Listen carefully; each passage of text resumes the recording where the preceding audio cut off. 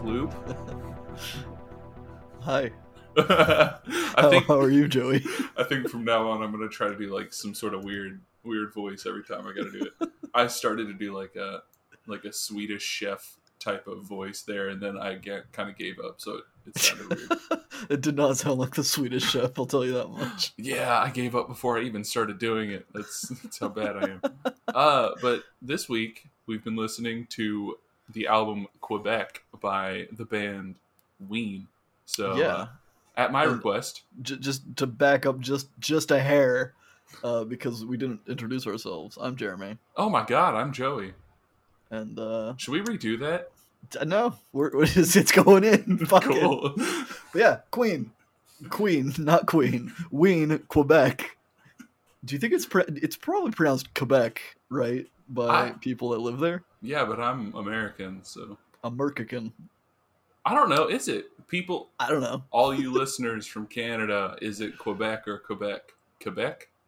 That sounds. Quebec. I don't know. I took French for like 5 years, and I still don't understand if it's Quebec or Quebec. Well, that's. I guess it's a moot point. It doesn't matter. Yeah.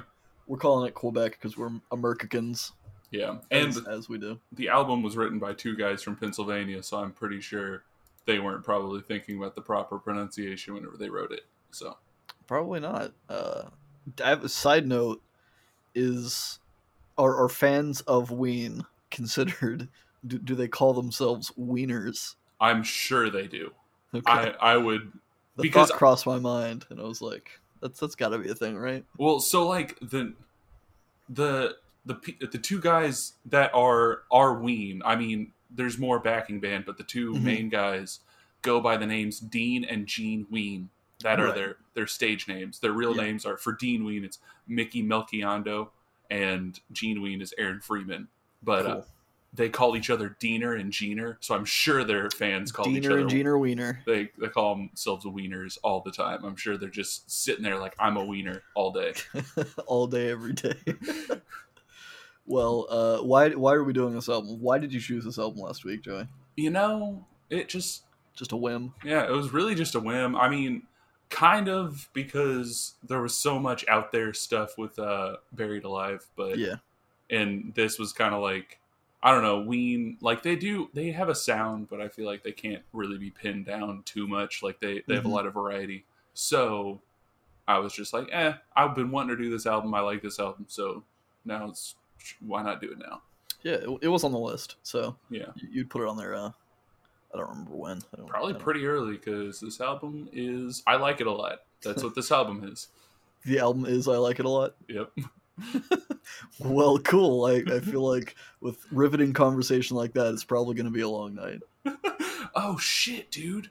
Oh, we skipped. I was preemptive. We didn't talk about the album art. Well, fucking segued. It really is going to be a long night.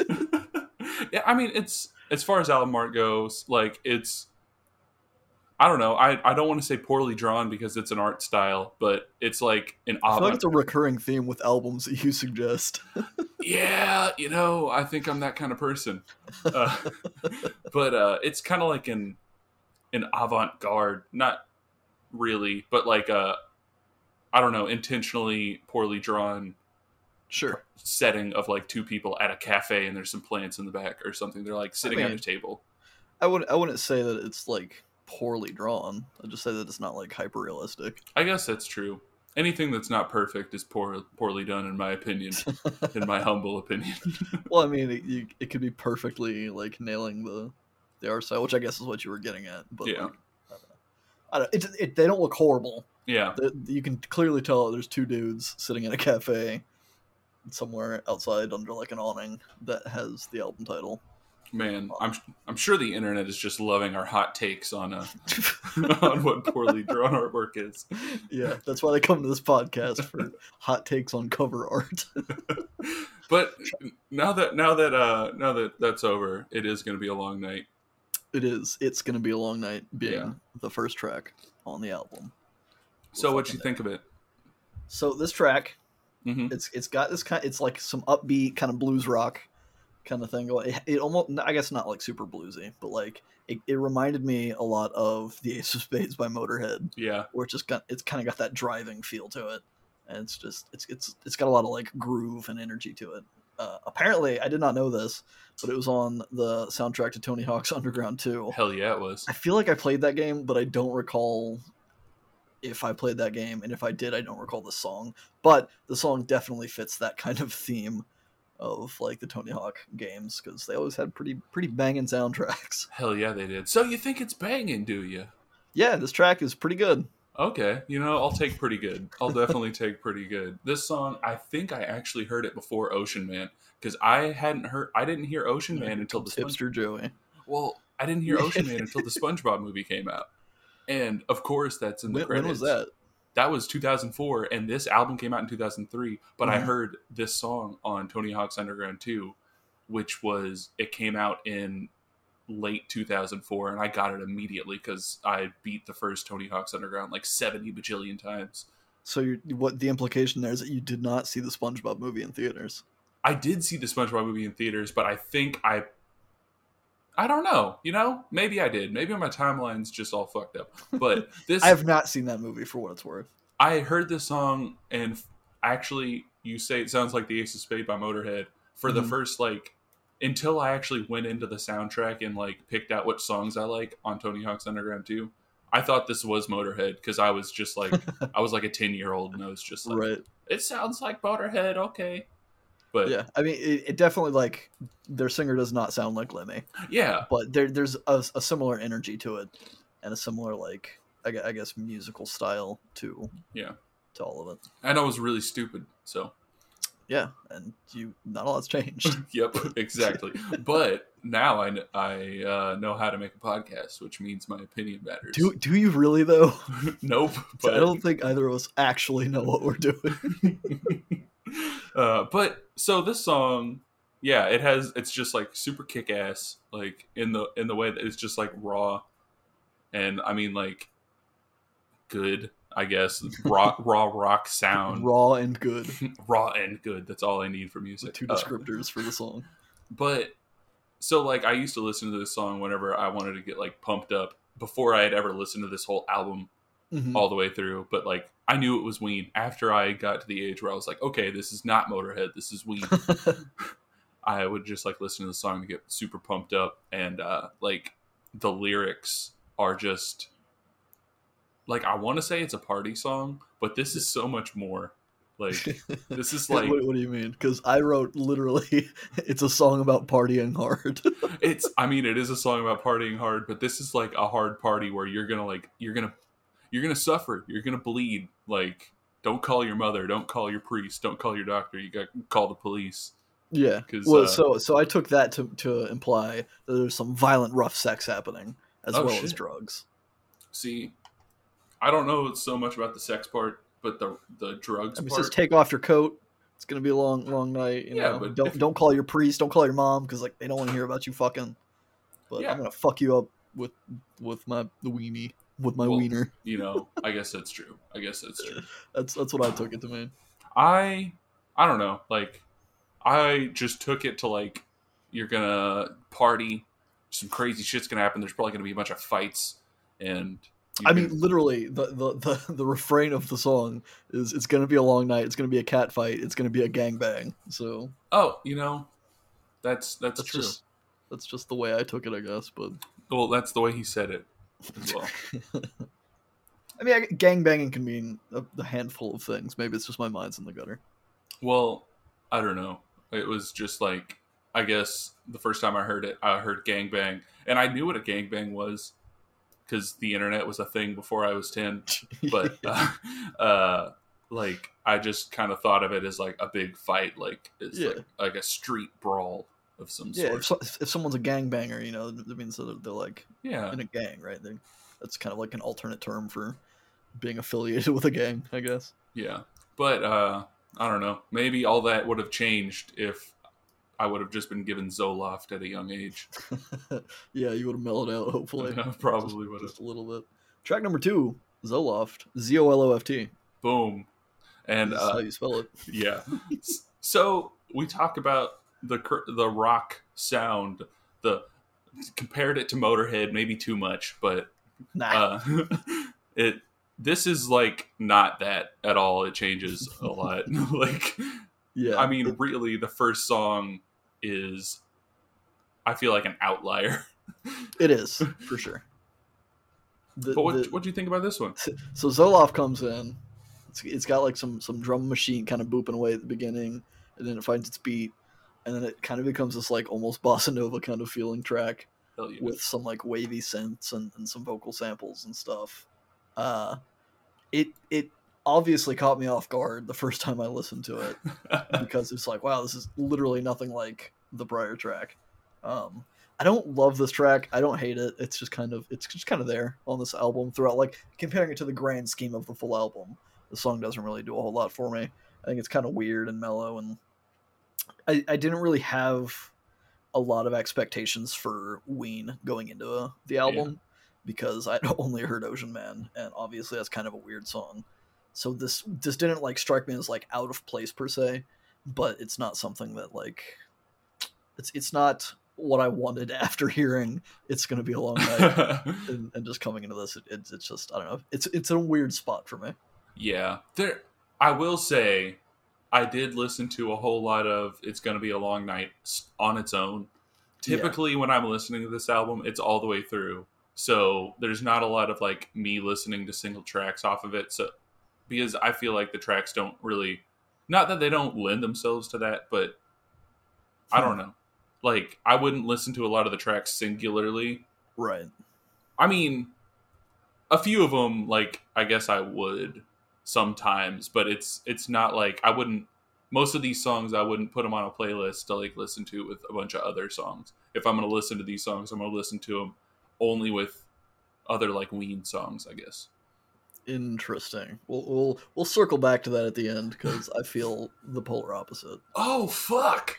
But yeah, lyrically, this one kind of running. I know we kind of glossed over in the prior track that the partying hard feeling involved drugs as Yeah, well. There were some drug references. This one's called Zoloft, and it's about like popping some antidepressants and kind of just floating off, potentially abusing Zoloft as a way to just feel good, kind of a thing. But that's just basing that off of the prior track where he's just like talking about just like slamming cocaine and shit like that. yeah. So This one, it's yeah. This song always gave me like lounge vibes, yeah, and like the lyrics. It's I don't know. Like, I don't know if this is too like oversharey and stuff, but whenever I was, people love it when other people overshare on the internet. So yeah. people are gonna be all about it. So like whenever I was younger, I don't know. I took all like ADD medicines, like depression medicine, like stuff like that, like mood stabilizers and Mm-hmm. stuff like that. Several times, tried different ones, and this song always struck me as like, I don't know. Whenever you take those things, if coming from someone who's like, I guess, was depressed or so, like, any, I feel like a lot of people will tell this sentiment. Whenever you take mood stabilizers or something, it feels like it's creating kind of an illusion or like a separate version of yourself that you don't necessarily like, or Yeah, that I don't know. Like for me, taking them, it's like your normal feeling, which is not normal. It's like depression or manic or just whatever, I don't know. I guess mental, disorder. Yeah, yeah, whatever you have. That's your normal. And whenever you take something to kind of, I guess, quote unquote, fix that or whatever, yeah, it it kind of mellows you out, and you're not used to that, or you've become accustomed to like these highs and these lows that you just can't reach anymore. So right. it makes you feel super weird and not like yourself. And I feel Yeah, like, because you're like you're conscious of what's happening, right? Like yeah, you're kind of like self aware on like an extreme level of like you're kind of giving up control. I guess not that I've experienced this because I have not taken any like antidepressants or any drugs like that for altering my mood. But like I would imagine that like maybe this is just me as a control freak, but like I feel like it'd be kind of scary to like have a pill that literally changes who you are and how you think and how you act and stuff, and being aware of that as it's happening would just kind Yeah, of freak me out. it's I I mean it works for a lot of people. Like Yeah. but and the thing is, it gets framed a lot of the time as I said, quote unquote fix. It doesn't fix you. All it does is give you the tools to, if you put in the effort, be able to more aptly work through what issues that you have. Mm-hmm. So, like, that's what it's supposed to do. You can't take it and it just fixes you, but you kind of have to, It like, puts you in a position to maybe help fix yourself a little bit. yeah, but it does that by changing how you view the world and everything. And I always felt like this song, because during the verses, he's singing in a very like calm, like nice voice at the beginning, Mm-hmm. and then at the end of the verse, it's like a super high pitched, distorted, almost unintelligible voice. Yeah. That's like the nice voice is saying like, give me that Zola, like give me that ZOLOFT, give me a grip, make me love me, sucking them down. I'm happy, can feel it inside. It's making me smile. And then that weird distorted voice comes in with the realize that the sky is not made of gold. Don't disguise the nature of your soul. Like it's like Right. It's kind of fighting back. yeah, it's like whatever facade that the drug put up or whatever new version of yourself the drug put up. It's kind of complacent and whatever, and then the real you's like peeking out and it's like it's not real, it's not like it's Yeah. You're just a not disguise. fixed. Yeah, and it just not like I don't want this to come off like taking like antidepressants or mood stabilizers or anything is bad, because whatever helps you, Yeah. get it. But it's just I feel like a lot of people take them and don't have the like their expectations aren't met, or whatever they expected is not what happens, and then Right. they end up getting that duality feeling. And I feel like the song does a pretty good job of that. Like for Yeah. me, it's just it's a vibe that I like to listen to. It hits a chord with the feeling I felt before, I guess. Yeah. It's got to be like oddly relatable in like a very niche and specific way Yeah. that like I guess doesn't occur often in music. Yeah, that was a long time of me just saying things. No, that So was good. It was good. I think maybe I'll just chill out. Go find some heroin to shoot up and have some sort of transdermal celebration. holy shit, Jeremy. Did I really drive you to that? Track number 3, transdermal celebration, which it's Nice. a hell of a song title. Yeah, it really is. And honestly, like this isn't necessarily my favorite track on the album, but whenever I hear the name Quebec or I think about this album, this is the first song that pops into my head. Yeah, I can totally see that. This one has like it's got some cool like lightly distorted guitar. It's got a nice groove to it, and this song I wrote in my notes is closer to what I expected Ween to sound like, even though I didn't really have like strong uh, expectations from Ween. But this song like is 100% like in line with what I was expecting, I guess, where it's just this kind of like vibey rock jam kind of a thing going on. Yeah, it's definitely like they get labeled a lot as like psychedelic rock Yeah, type stuff, and I feel like that's definitely like this song shows that a lot, and I like it. I mean, it's a cool yeah, sound. It's not like my favorite song on the album, and my favorite songs on the album don't sound too much like this, yeah. but I like the sound. So It's a pretty cool sound. It's a pretty cool song. I like it as well, even though it's also not my favorite track on the album. oh well, I can't wait to figure out what it is. This one, like I don't have too many notes for it, just because it is in the grand scheme of this album, it's a more like you've probably heard something that sounds kind of like it before. Yeah, Like it kind of has like not the super distortion of it's going to be a long night, not the lounge feeling of uh Zoloft, but this one's kind of like not quite as distorted. It's like a lightly distorted, almost like a classic rock style guitar yeah. like feeling. I don't know. Like I compare them to Pink Floyd a lot in this. This song isn't Mhm. necessarily like that, but if you can think of like the guitar sound and the kind of instrumentation, I Yeah, feel like this goes along with that. I agree with you. And Pink Floyd was always like in the back of my mind when listening to a lot of their songs, but I never actually like wrote it down because I felt like it was kind of I felt like it was too far of a stretch, but yeah, I definitely agree that there are a lot of like maybe not composition structure wise, but like a lot of the sounds and stuff definitely could be in a Pink Floyd kind of song. Lyrically, lyrically. Sorry, were you? Did I just interrupt you? No, I was gonna say the same thing you said, so I was just like, yeah, lyrically. Yeah, lyrically. This one, more drugs. You know, it's called Transdermal Celebration. This time he's shooting something into his vein and tripping out while talking about weapons of mass destruction and bombs going off and shit. Dude, yeah, it's so... I always thought the song was just about drugs, and I thought Marquee was not Mark A. I thought it was Marquee, like some land in the Middle East or something. Like, I don't know if that's a place, but that's just what came in my head. You thought it was. Yeah. And so whenever I was like actually looking into the lyrics, I was just like, holy shit, this is like a nuclear detonation. Like, there's bombs going off. Like, this shit's crazy. And one lyric, dropping their... Like, he's talking about jets flew in formation. I could see them dropping their crustaceans, dropping their shells like a seashell. Yeah. But talking about bombs, it was just like a cool little... It's very clever. Yeah. And it's talking about crustaceans, which may or may not be a theme that they talk about on their other album. The Mollusk? The Mollusk. Yep, that's the one.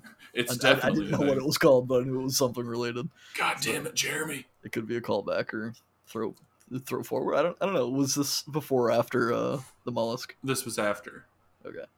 Yeah. So maybe they just like kind of nautical themed lyrics and ideas. Of course it had to be the Mollusk because I don't want to say the Mollusk was directly inspirational to SpongeBob, but I have read several interviews where Stephen Hillenburg... I don't know if it was necessarily Stephen Hillenburg, but people that worked on early SpongeBob were inspired by Ween. They were wieners. Yeah, they were wieners at least, and liked the album The Mollusk. So, well, I'm a little disappointed that I'm not listening to The Mollusk, but maybe I'll check it out afterwards. Well, if I don't know how you felt about all of this album, but I feel like you probably feel the same way about The Mollusk. So. You think that it would make me feel like I was more among my tribe with probably. Mollusk? I think if I were to think of you listening to The Mollusk, I would think, man, Jeremy is really among his tribe right now. That's crazy, because the next track is called Among His Tribe. Holy shit. And guess what? It sounds completely different than the fucking tracks before it. It is. This one's got... It's like a folksy kind of like Simon and Garfunkel feel to it, which I don't mind. It's obviously it's a little bit... feels a bit more modern than a lot of the old like Simon and Garfunkel stuff. That's kind of where I pinned it to. This track has a lot of like progression, and it kind of like unhinges over time, and just kind of like... I imagine it's maybe tropey, I guess, but like seeing like a building, like, or the inside of like a house, and then the walls just kind of like float away, like they separate from each other, and it reveals like this backdrop of just like outer space kind of a thing that's just kind of drifting open behind the scenes. Yeah, I definitely feel that. Like, I don't know. It's just, they do a lot with like background noises in their songs, where there's a lot of like stuff going on in the background, and this... I don't know. It kind of gives it an eerie feeling. Like you said, it does feel like you kind of like float out into openness. Yeah. And I feel like, I don't know, given the new revelation that I had, that Transdermal Celebration was talking about like dropping bombs and shit. There's a point in this song where like a siren comes in, or like it sounds like a warning siren, and it's just like, oh shit, is like he among his tribe because the world was destroyed in the last song or something? Yeah, it set the world back to the fucking prehistoric era. Yeah. And outside of that, this song really at its base, if you just look at it, is just about continuation of a species. It's just like talking about like, you're sitting by a fire with your tribe and teaching the youth about the ways of survival. Like, yeah, it's very like tribal and ritualistic. Yeah.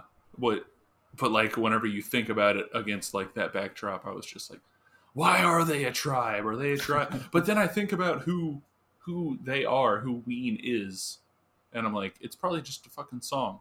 Like, it's probably not about that. It's probably just a thing.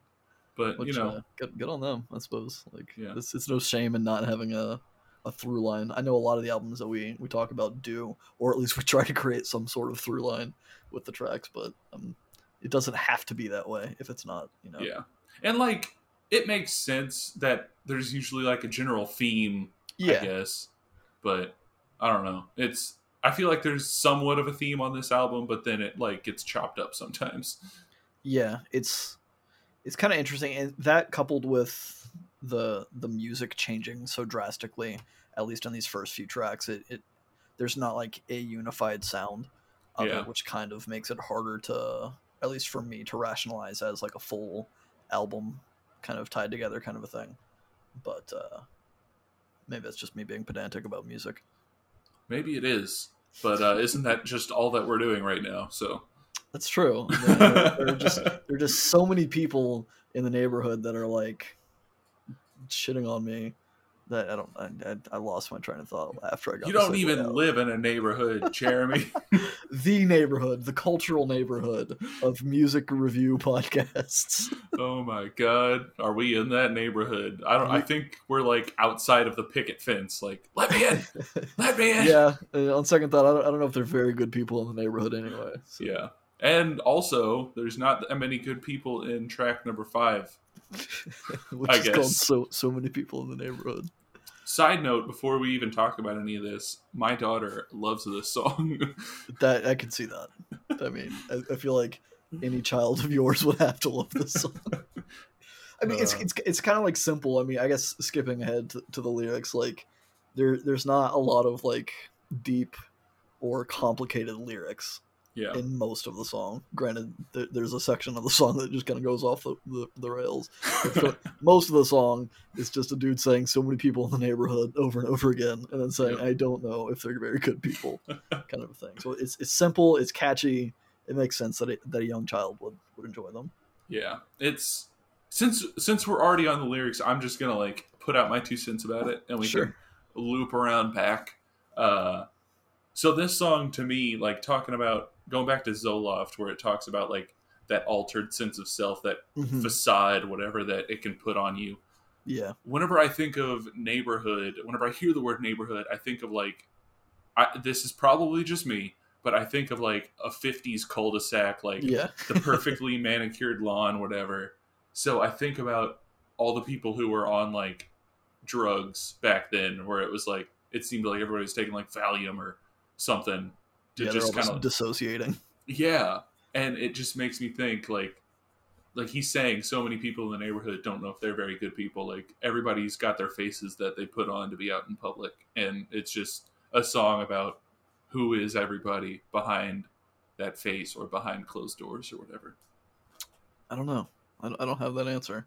I did not take any lyrical analysis away from this song because it was just kind of out there. It's kind of weird, kind of simple, kind of, I don't know. The music, I guess looping back to that, it's kind of a strange bleepy song, and then it just dissolves into chaos and noise in what Genius has labeled as the verse. But I didn't interpret any of those lyrics in any sort of musical fashion, and I feel like the song is a bit too long. I feel like it could have just been like a 1-minute interlude kind of a thing, condensing the theme of the song, but it goes on for like 3.5 minutes or something. I will agree with you. I definitely think the song, like, it definitely could have been cut down to just one chorus and one quote unquote verse. Like, Yeah. It same to be said about another song later. Yeah. But I think I agree with you. I don't mind that it's longer because I don't know. I guess I don't know if it's. There's times where I think about like the way I look at music, and I don't know if it's me having low standards or me just like not caring that people like. I mean, obviously they made this song 3.5 minutes because they just wanted to make it 3.5 minutes. So like, I don't care that they did. But if I were to make it, I wouldn't have made it this long. Yeah, I think that's fair, and I don't think that they would be offended by such a thing. Yeah. Well, I hope they wouldn't, because our review method is tried and true to not to not offend any artists. It's true. We've never said a bad thing about any artist. Zach Hill. God damn it! Tried and True is track number 6, as Boom. Joey masterfully segued. We're killing these segues tonight, man. I think we're just getting better. You know, we've done something for a whole year. I don't think it has been almost a year. This is episode 51. So the final episode of our first year comes out next week. Oh my god! Which is next week for the people listening to this, which is in 2 weeks from us now. And then we might do a special thing to kick off year 2 of Feedback Loop. But don't hold us to it. Don't hold us to it, because we have not discussed it at all. But Tried and True, track number 6. This one kind of goes back to that kind of classic rock feel. It's acoustic for the most part. It's got like a psychedelic solo section, but it's just kind of like it's got that, like, I don't know, it kind of like this and a handful of other songs on the album just kind of capture like an almost like Eagles kind of feeling. Yeah. Acoustic rock kind of thing to it, or like Tom Petty maybe in some aspects, but just that kind of era of classic rock is where my mind went. Yeah, they definitely get like a classic rock vibe going on. I mean, especially with like, I don't know, I don't want to say quite Americana, but it kind of is. Like that acoustic, there's like a little acoustic melody that goes throughout like the verse and everything, and it's just, it does sound kind of psychedelic, kind of Americana, but it's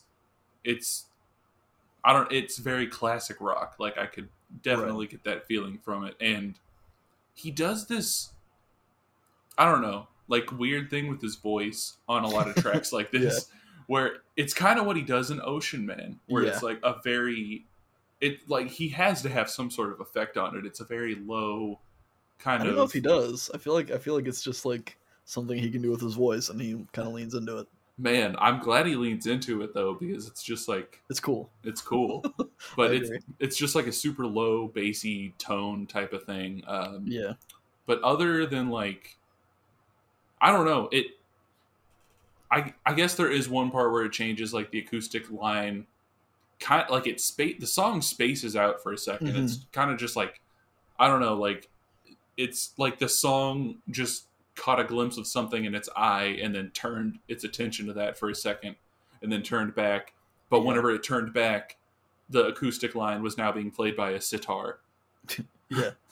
I didn't even notice that, but yeah, that's kind of like a recurring thing in a handful of their songs that I noticed on this album, is that they have those kind of like moments of distraction where the song just kind of briefly changes and then changes back, and it feels different afterwards. Yeah. But yeah, it's got a nice little bass groove, but other than that, I didn't really have too much else about it. Yeah. Other than for the lyrics, before we even talk about the lyrics, there's one of my favorite Ween at the end of the chorus. He's talking about like, I don't know, about somebody seeing the light in somebody and somebody looking into his soul, and then he asks, "Could you smell my whole life?" And it's just the way he sings the pause. It's just funny. yeah, I mean, it's clearly intentional to make like a funny butthole joke kind of a thing. But I don't know. For the song, I'm not 100% sure what the song is about, because it gets kind of weird and metaphorical and stuff. But I feel like he was talking about kind of having a one-night stand or having like a recurring fuck buddy, potentially while on drugs, because in my mind a lot of this album is related back to using drugs, because a lot of the songs are clearly about it. So the ones that aren't clearly about it, I'm still kind of like assuming in that vein. But yeah, he's talking, because he's like, he talks about like waking up alone and then kind of spacing out, maybe he's getting high or whatever, and then it's kind of like he's fading back into it and realizing that he has someone there with him, and now that they're like back in love or whatever, and it's just kind of like a weird cycle. So that kind of made me think of like a one night stand, or like a recurring kind of a sex thing. See, I could see where you get that, but I'm wrong. And that could be right. I've always, just from having listened to this album quite a few times, I feel like this is like he's at a point in using drugs where like I feel like the other person with him isn't using. And Right. it's like he's in a relationship with a person that's not using drugs, and this is like him kind of coming in and out of sobriety with that person, or like realizing, I don't know, just having felt this personally, like the vibe I get from this song is like the feeling that you get whenever you're with a person that you care deeply about. They are sober and you are very much not. Yeah. And you're like expecting them because they typically feel what you feel most of the time. But then right now you're feeling such like out there emotions because of your state that Mhm. you're like, are you feeling this right now? And they're like, as a normal person, like, what the fuck's happening? Yeah, I don't think it's terribly far off the sentiment that I was getting at. Yeah. And that there's like this kind of like state of being with someone and then leaving that kind of closeness and then kind of reverting and coming back down kind of thing as you get high and as you sober up or whatever. Yeah, it's I definitely know that it's not all happy colored marbles in whatever relationship's going on here. There are some unhappy colored marbles. There like are some. what would an unhappy color be? Like a brown, perhaps? I don't know. Because I feel like bright colors are happy colors, right? It's like a bright red, blue, yellow, maybe. I don't know. green, but like a darker, maybe like a purple. Well, I don't know. I guess purple's not really happy. Purple's is, yeah, I don't know. Purple is the color of royalty, so I'm sure anybody who's not royalty at one point, if you were Does like, not like purple. yeah, if you were like a medieval peasant and you saw purple, you're probably like, fuck, the king's coming. Fuck the purples. Fuck the purples. Track number 7, happy colored marbles. We're right into it. This one has some xylophone and like a cheesy organ kind of sound over like a pretty simple beat.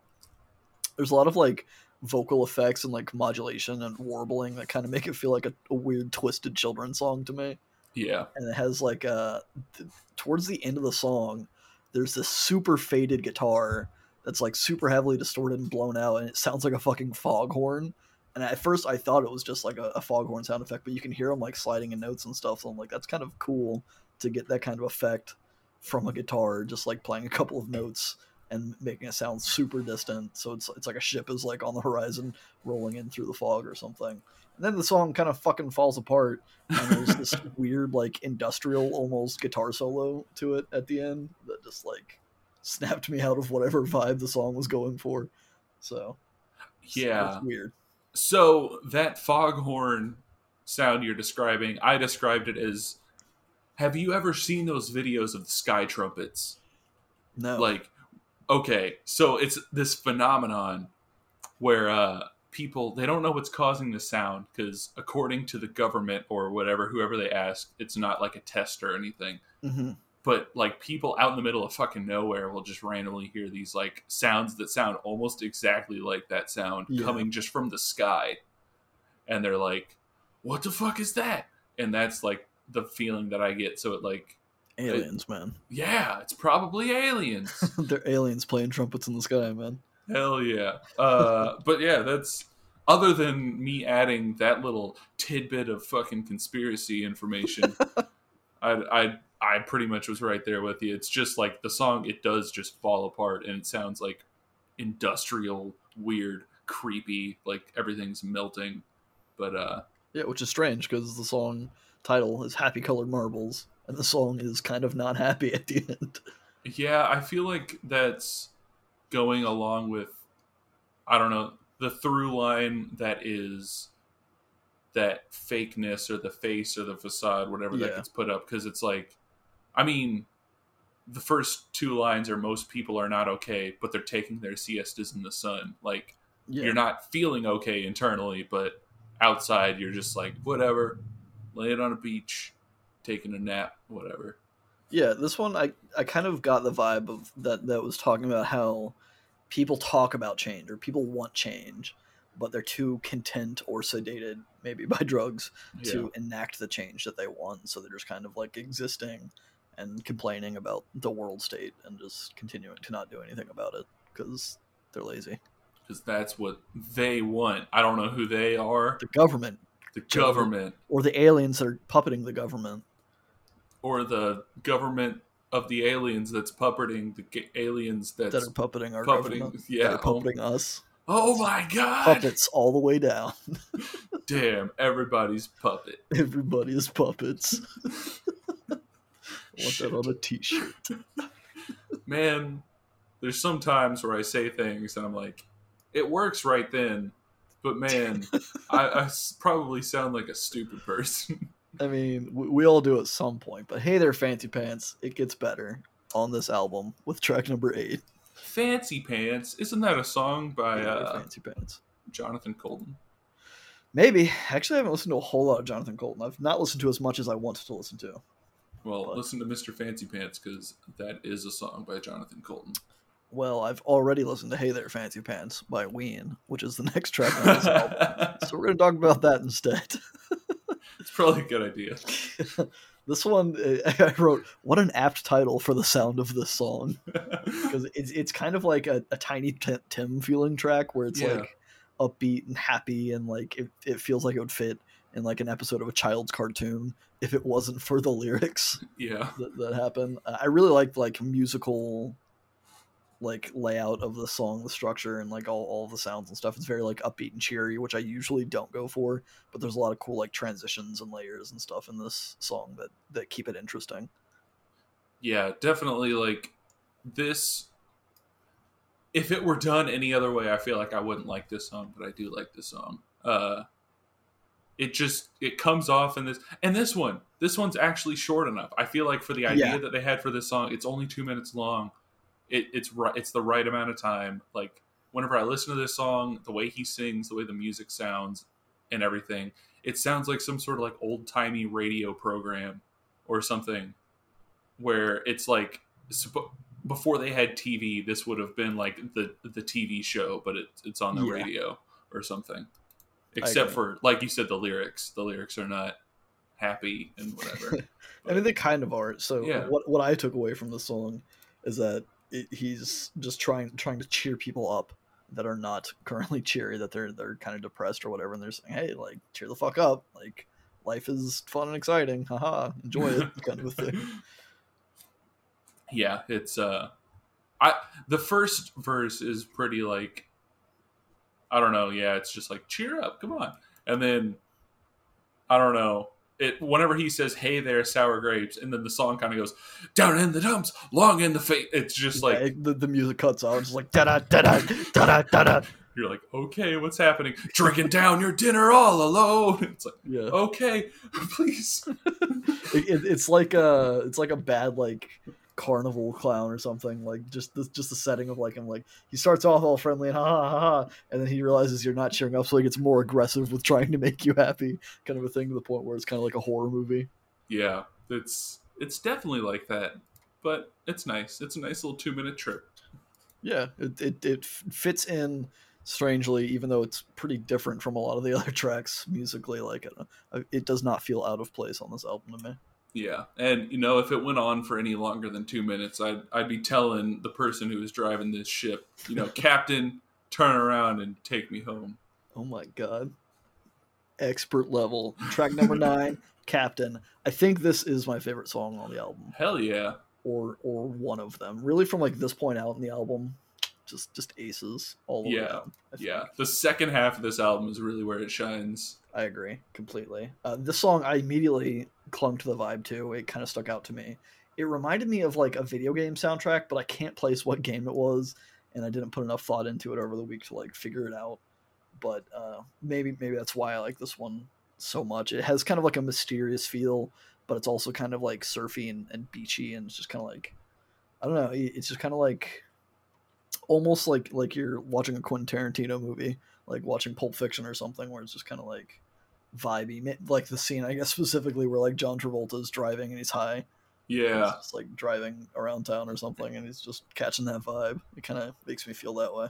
Man, I like that comparison because I feel the same way. Like this was one of the ones where like I kind of had a slight Pink Floyd comparison. Yeah.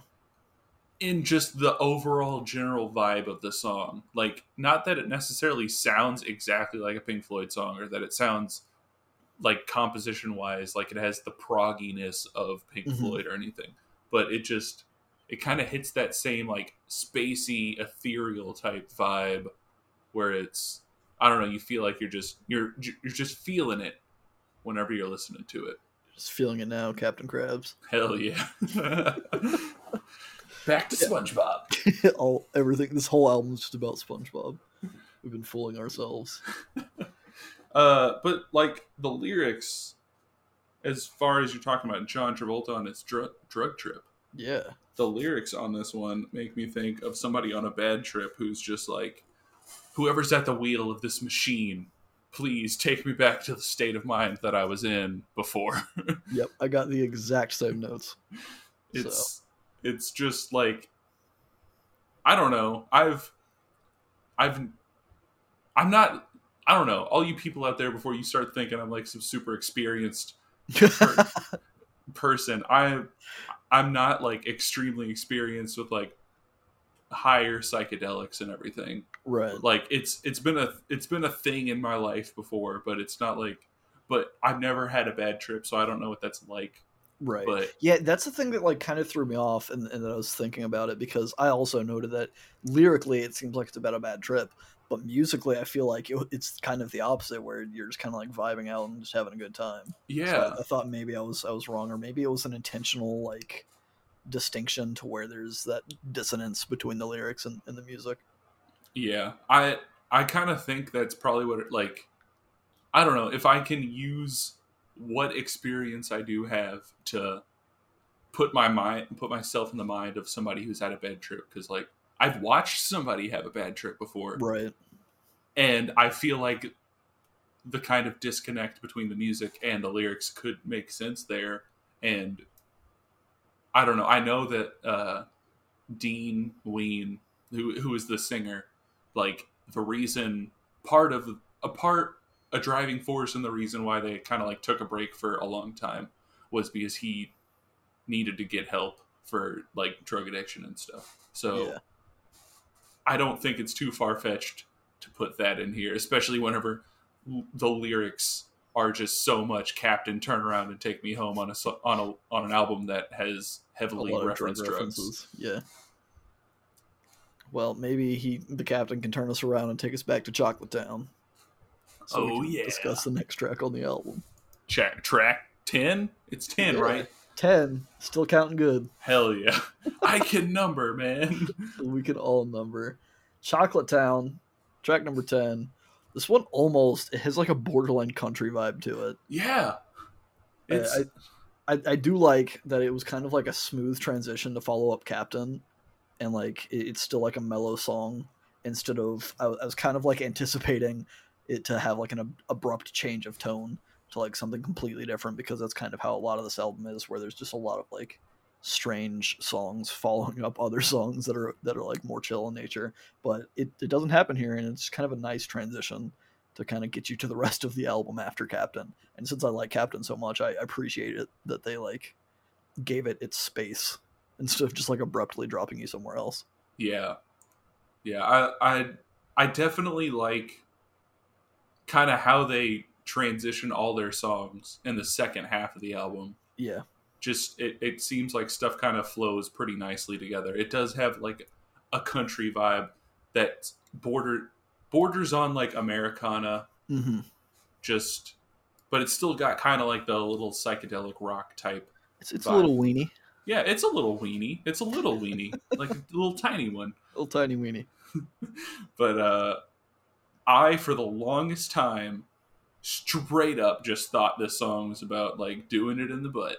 I figured that was coming. I mean, we both listened to Tenacious D. Like, yeah, but it's not unheard of for songs to be about butt sex. Yeah, and I mean the chorus is making time, breaking ground, sail Brown Bay to Chocolate Town. Like, yeah, but I mean, maybe it's a double meaning. I think it probably is kind of like the "Can you smell my whole life" thing. Yeah, but this song, at least Gene Ween said the song was about Hershey, Pennsylvania, which is known for Hershey bars, otherwise known as Chocolate Town. They're from pretty close to Hershey, Pennsylvania, so I think, like he said, they're just talking about the town. And apparently, Brown is just like an aesthetic that they try to like put in. Like Brown is like, it's just like a conceptual thing. It's like whenever they think about like interesting music stuff, it's like, or just like the kind of general vibe that they're supposed to get, they like describe it as Brown. So I wonder if that's more than a Ween thing, because wasn't there a track on the Hella album that was Brown something? I feel like there was. I'm gonna look that up. But yeah, I don't know. This one, it's you said it was just describing the town of Pennsylvania. Genius says that it was written after a sometime band member named Meanween was detained by the police for trying to buy drugs. So I kind of ran with that, and with that filter, it kind of plays out as like a 3-act story where the first 2 verses, it seems like the singer is trying to buy drugs. Yeah. Right.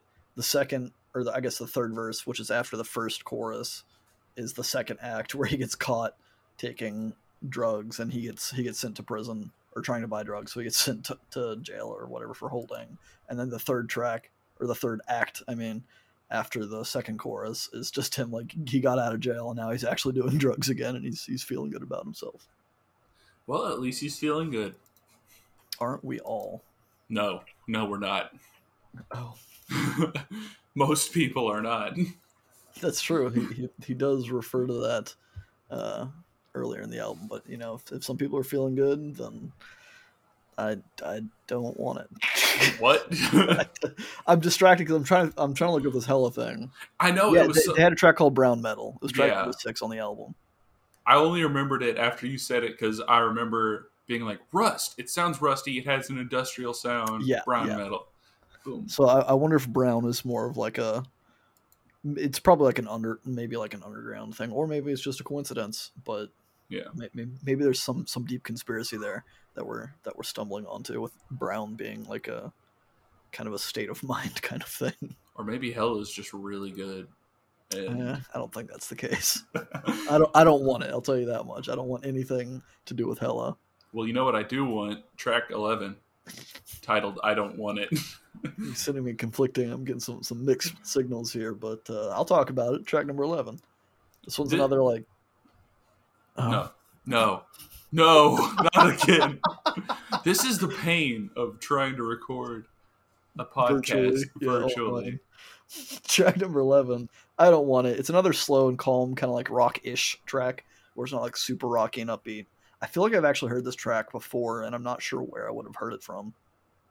I don't know where you would have heard it from either, but it has like, I don't know. It's, to me, it kind of gave me like Oasis vibes, but I haven't listened to enough Oasis to really confidently make that comparison. Yeah.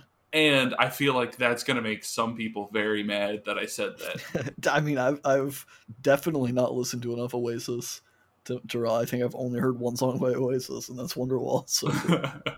But it's just kind of got that like kind of soft, sad rock type vibe. Yeah. Like, I don't know. It's sad boy rock. Sad boy rock. It's 2003 sad boy music. I thought this album came out in 2004. No. This album came out in 2003. The SpongeBob movie was 2004. Yeah, and Tony Hawk's Underground. Okay. The years both of them got mixed up in my brains. Boom, and The Mollusk came out in 1997. Boom. Stop dropping dates in my brain. I don't want it. I don't want it. But this, yeah, I mean, outside of like the like soft sad rock, I like this song a lot. It's like the guitar is super soft and like it does a lot of like the super strummy chords that you'd hear from that. Like I like it.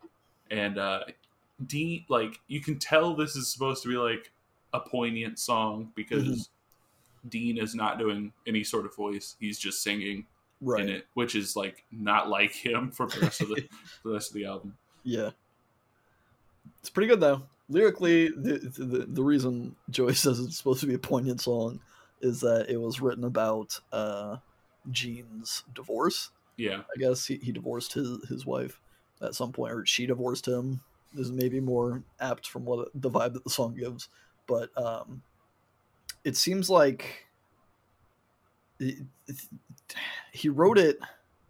Let me get my facts straight here. He wrote, or he divorced her like 15 years before he wrote the song, right? Or before he released the song, at the very least, is what it seems like, according to. Well, I don't know. It doesn't make sense to me. I'm trying to read and also talk at the same time, and my brain cannot do that because I'm horrible at multitasking. It kind of the song gives me this kind of like One That Got Away vibe, where he's accepted the divorce and he understands that it needed to happen, but he's also not happy about it, which is a pretty relatable kind of instinct, I think. Yeah, it's what I'm reading it as is they started. He was married for like 15 years, and it started with that song, "Oh My Dear, I'm Falling in Love," and then 15 years later, it's now ending with "I Don't Want It." Oh, like their relationship started, Yeah, like with that song. I see. yeah, but yeah, I mean, that makes a whole lot more sense than him writing this sad love song 15 years after. I did it. I was right about something that somebody else was right about. Well, I mean, I wasn't right about it. Well, I was about to segue, but I'm not. Like, I don't know. You don't want to segue into some sort of fucked jam? Yeah, the fucked jam is the next song on this album. This one has like a grittier sound immediately than a lot of the album. There's like a looping vocal sample that's like altered in just such a way that I have no clue what is being said. And the whole song is just like this 20-second loop that's followed by a few seconds of silence, and then it repeats itself, kind of thing. There is a little bit of progression to it again, but this is the other track that I think should have been a whole lot shorter than it is. Same here. This is the song that I was saying, yeah, this should have. I mean, I don't know. I didn't think this at first. The first, like, usually when I'm listening to this album, it doesn't feel that long. Yeah. But then the more I listened to the album, the more I was like, because it'll play that loop and then be silent for a few seconds. Yeah, I think that silence really like throws off your perception of how much time has passed. Yeah, and then I would like hear maybe the second silence and be like, okay, the song's done. Nope, okay, it's coming back. Yeah. And then the third, and it's like, okay, now it's done. Nope, it's coming back. And it does that like this song's 3 minutes long, so it just keeps going back and back. And it's like they're like 30-second loops, like, yeah. So it just keeps like repeating itself like 4 or 5 times. Yeah. So, I mean, I do like it. Yeah, but it's just way too long, I think. Yeah, I think it could have been like, hey there, Fancy Pants. Like it could have been maybe between like a minute and a half. Yeah. Around there, but it's Ween. What you gonna do, man? You're gonna take it. You're gonna put it in your CD player. You're gonna take a drive down Alkin Road.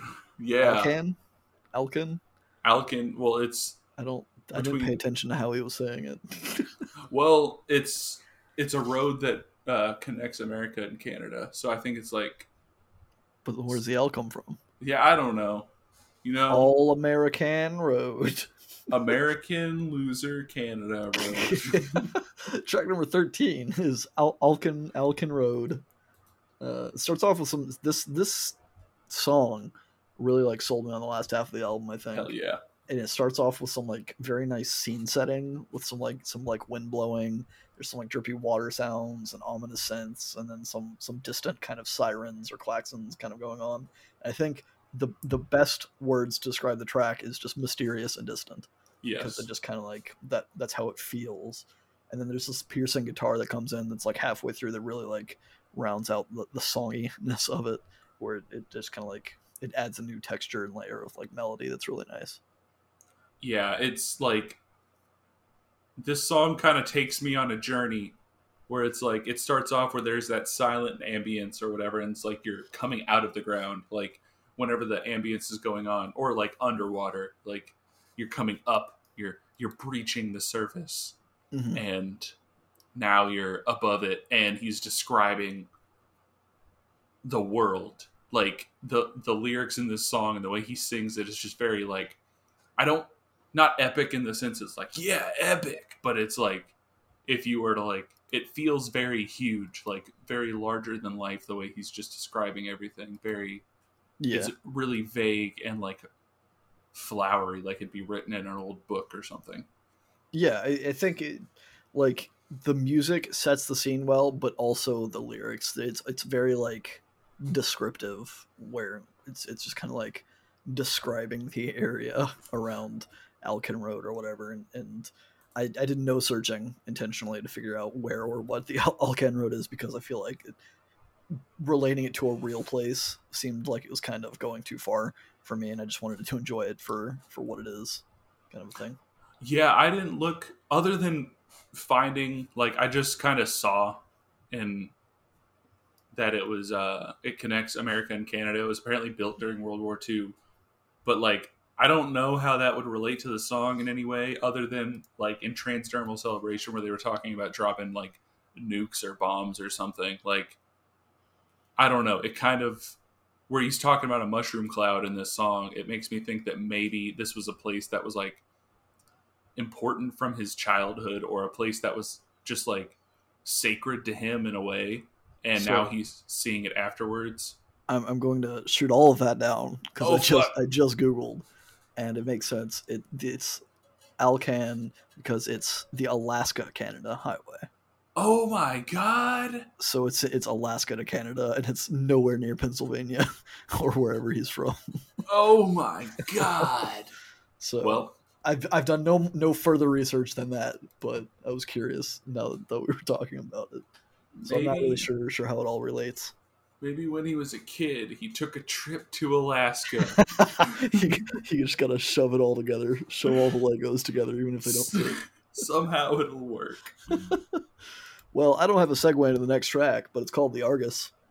You know, you could have gone all Greek mythology on us, Jeremy, and Well, I will save that for our discussion of track 14, the Argus. hell yeah. So this song, man, I love this song. Like I really like this It's song a pretty whole cool. lot. Like this, I feel like I don't know because I love the whole just second half of this album. I don't Mhm. want to say this is my favorite song out of the second half because I'm not sure if it is, but I just really really like this song. Sounds like it is. Well, it's gonna sound that way for a little bit, but Oh, so you're saying the next track is because there's only one other track after this. But yeah, I really like the guitar tone in this track. The final verse takes some like really interesting musical turns with some like piano and keys dancing Yeah. around and some higher melodies and stuff, which I don't know, it's kind of nice. It kind of gives it like an epic feel, which again the song's talking about kind of Greek mythology. I'm curious to hear what you have to say, but before I'm going to give my description do it. of what I thought the lyrics meant. And I obviously I don't think I'm like too far off or too abstract or whatever, but I feel like the theme of the song is mostly forgiveness. The first line, which is "Yesterday we lost our lives, tomorrow we were born," to me implies that the singer had died previously and is going to be born again tomorrow, giving this kind of like rebirth theme, which is kind of a metaphor for like failing and getting a second chance, kind of a thing. Then the song talks about Argus, who was like an omniscient figure in Greek mythology who could see everything or was supposed to be watching everything, kind of a thing, with his hundreds of eyes or whatever. The singer is asking if Argus will forgive mankind for their shortcomings, and they imply that Argus is a compassionate being, which implies that he's likely to forgive. And then the last verse comes in, and Argus has failed his own duty of being all-seeing because he fell asleep. And in his dreams, it seems like he's hearing mankind's cry for forgiveness, but it's too late because he's fallen asleep and he's failed the world or whatever he's supposed to be doing as this kind of omniscient figure, and now he's the one that's seeking forgiveness because he fucked up, kind of thing. But in Greek mythology, he actually dies there and he gets killed because he was protecting an ox or something. Yeah. The ox was apparently another god named Io, Yeah, who is like or a nymph, I guess. I'm reading all of this as I'm saying it. So it was I do not have research pulled up, but when I briefly skimmed it earlier, it was like Zeus's like cattle or something, right? yeah, it was like Zeus was coupling with Io to like Wait, Zeus fucked a cow? Is that what you're saying? well, Io wasn't a cow. It was Io was a nymph disguised as a cow. So he fucked a cow. Yeah, exactly. I mean, That's what I'm getting out of if you this. know anything about Greek mythology, it's that We Zeus. should we should we should involve Pierce. Pierce knows. Our friend Pierce is a big Greek mythology guy. Well, after we end this, we'll We'll see. blow him We'll see up what he on. knows. Yeah, Yeah, we'll be like, hey, who's Io? Who's Zeus? Who's Argus? Who's Hermes? yeah, But yeah, it was like a whole big thing. Like they were trying to keep Io away from Zeus, disguised as a cow. Argus had to watch over Io as a cow, and like Argus failed because he was tricked, and there was all this. But like, I I think you're right, and I think it relates to the rest of the album based on what was set up in the track earlier, talking about where it was described as like Dean, I'm guessing, was the person who was like on drugs at the time, hmm that like his partner was sober, and that seems to be causing an issue in the relationship or something. And now he is feeling like, I don't know, he maybe was trying to get better, or like has failed the other person in the way that like Argus has failed the responsibilities to watch over the cow, which was maybe their relationship. I feel like I'm digging too far into this, but it's just to set up for the next song, I guess. yeah. I agree. But There's a kind of a through line that goes to the next track. yeah, but yeah, that's it. I do love this song, like for a lot, for the lyrics like that, or the song, the music, the music, because it just keeps like building and building and building, and it's just like during the verse he kind of sings normally, but then the chorus kind of gives him this weighty filter over his voice where it's like it Yeah, makes it sound kind of like, I don't know, spacey or whatever. But then that last verse comes in where it's like flutes, and it's like you've burst into the heavens, like you're on Mount Olympus, like you're up in the sky, and it's just like you've burst into the sky through a cloud, and it's just like everything's floating, and it's just nice. it's pretty. It's a pretty cool song. If you could, yeah, I'm not gonna. I Yeah, can't. it's I can't figure it out, man. the next track is titled "If You Could Save Yourself, You'd Save Us All." Indeed. Indeed. This one is another kind of like chill rock-ish track, similar to the Argus. This one has a bit more energy in it, at least at the beginning of it. And then there's like some piano and strings that come in that kind of make it feel almost ballady. One thing of note in this song that kind of caught me off guard and made me laugh is the final chorus. Because when he comes in, there's just like such an unexpected tone and power in his voice for this Yeah, last push for the final chorus. It just totally caught me off guard and made me laugh. this song, I think, I mean, I like the rest of this album a whole lot, but I don't know if it's just like where I was in my life or what, but like hearing this song to end off the album the first time I listened to it, especially coming after the last few songs like the Yeah. Arcus and Alkin Road and stuff, it's just like it's just such a great ending to the album where it's like, I don't know, it's awesome. I just like it. It's a pretty good ending. It's I don't it yeah, it just kind of builds throughout the whole song. It starts off like with just like some piano, and it's just kind of it's kind of rock ballady, Yeah. whatever. And then at the end he just ends up fucking just belting it. Like he's just like yelling. Yeah, Not, he not goes a lot harder in that last chorus than he does on the entire album. yeah, and it's like that's the thing. It's not like you heard him go hard on "It's Gonna Be a Long Night." This is completely different. Yeah, yeah. This is like the emotional type of belting, I guess, rather than the rock type of belting or something, where Yeah. he's just like he's just a dude singing loudly, like emotionally, I guess. But it's just nice. It is. It's a pretty good ending. Lyrically, I felt like the song was about his ex, and I don't know if I was trying to connect it too hard, but it sounds like you had kind of a similar thing. Um, but it seemed like he was talking about how he has tried so hard to save her, and she just didn't care, and she like kicked him while he was down, kind of a thing. Which to expand upon, I think it might be me projecting a little bit, but it seems like he's the kind of guy that wants to help people he loves to grow and overcome their problems to the point where it's physically exhausting him. And a lot of the time, those people don't grow or change because change has to come from within. Yeah. And as painful as it is for him to acknowledge that, like seeing a loved one struggling with an issue and not being able to help them because they're not trying to help themselves, kind of thing, just really like it takes the wind out of your sails. Yeah. Yeah. It kind of like tied back to a few other songs where it's like, I don't want it. Something we didn't necessarily touch on, but it's like the song's called I Don't Want It. And the Right. song's about divorce. It's like he's obviously saying he doesn't want it, but right before that, the line in the song is I understand it, but I don't want it. So he's like accepting, he's like, I get where you're coming from, or I get why this is needing to happen, or what, but it still hurts. yeah. And so he's like being pretty level-headed in that, and that coupled with him being pretty, I mean, this whole album has been like laced with references to using drugs and being like having an issue with drugs. So I can only imagine that like a divorce at a point like that in your life is like getting kicked when you're already down. Yeah.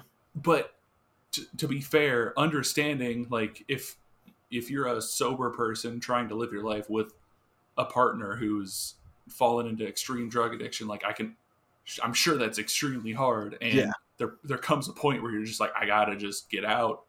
Mm-hmm. But then like if you're trying to maybe, I mean, if he was working really hard trying to fix it or whatever, but just the last lines in the song being like, I thought you needed my help to make it good again, to make us strong, to make you happy, to push you along, and to gain some respect, to be thrown a crumb. I was on my knees when you knocked me down. And he's just like belting it is just like intense. It's just like this feeling of like anguish from trying so hard to save something, and then to just be totally and like utterly just removed from that and being just being wronged. It's good. It's a good ending. It's sad. It's a sad boy ending. Yeah. But that makes it good. Man. Life is sad. Yeah. All the way up until the end. That's why you take drugs throughout everything. Don't take drugs. Don't do drugs. If you have a drug problem, try to be better. Yeah. I know it's hard. Or just do the right kind of drugs, you know, in the right amount, moderation. There you go. Don't do anything that's like, I mean, probably lay off heroin. Yeah, or just any other like deeply, or if you know you're prone to that, just maybe either use extreme caution or just don't stay away. I know it probably sucks to be like, oh, but you can go out there and smoke or drink or whatever and be fine and not have an issue with it, but I can't. It's like, that's totally that's a big part of a lot of like alcoholism and like people that have recovered from alcoholism, I guess, just being able to have that knowledge and strength to withstand even being around people that drink, because you know that it's kind of like a doorway right back into it, and you know that if you see someone else drinking that you're going to want to drink and kind of thing. So kudos to you if you're sober and have conquered that and are capable of keeping yourself out of that kind of trouble. And if you're going through that right now, fucking good on you. Keep trying. It doesn't necessarily get easier, but you got to keep doing it. Yeah, I've I mean, not necessarily relating to hard drugs or anything, right? But I quit smoking a long time ago, back when I was having a child, and I know a lot of people can relate to this. It doesn't get any easier, but you just gotta do it. You learn to live with it at some point, and it's a struggle. I'm sure it's even more so for hard drugs. For sure, yeah, probably so. But on a different note, getting out of the too real for me kind of discussions, overall, this album is pretty hit and miss with me. Like, a lot of it isn't super relatable to me, and the music isn't something that I would regularly listen to. And I would definitely not put this album on as a full album experience like you said you do. I like a handful of the songs on it, and I really like the last like half to third of the album kind of a thing. It's a lot vibier coming in, or a lot vibier than I anticipated when I was coming into the album, but there's not a lot that's like super memorable or notable to me as like an album. So like if I were to listen to songs on this album, it would just be those songs and not the full album. Well, I'm the opposite, but I'm glad you listened to it with me. Me too, man. I'm glad we were able to do this podcast. We've been doing this for almost a year now. Yeah, just technically over a year. Yeah, I guess that's true. Yeah, we've been releasing them for a year now, but we have been recording them for longer. Not much longer. Not much longer. So we're just going to ignore it. But it's fucking awesome. I love doing this. I love sharing music with you. And next week, the album that I'm sharing with you is called 2. Yay! By the Presidents of the United States of America. Long-winded name for a band. They're kind of like, I don't want to say nerd rock, but it's kind of, it's rock music that you'll figure it out. You know what the Presidents are, Joey, anyway. I don't, if anyone else does not know about the Presidents of the United States of America, their big hits were like Peaches and Lump and stuff like that. So you've probably heard them in passing at the very least. If not, boy, do you have a surprise in for you next week. A good surprise. A good one. Because I really fucking love them as a band. It's been such a struggle for me today to figure out which album I want to pick. And I even asked, I sent the album titles to Joey and it's like, which one of these appeals to you more? He chose one and I'm not doing that one.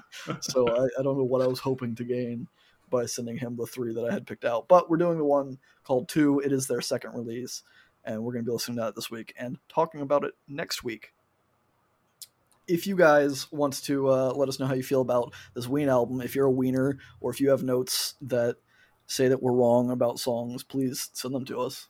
Leave us some comments. Discuss with us. We want to have some open communication with you guys, and we're kind of taking steps towards maybe making that easier for people that listen. But we also don't have a lot of listeners, so it's kind of disheartening sometimes to spend a lot of effort to try and fix things.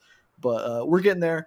You find us on all of your podcast platforms. We're on all the social media stuff. Drop us some comments. Give us some support. Give us some hatred. Give us something, man. Anything at all. But whatever good or positive notes you have for us, stay in our feedback loop.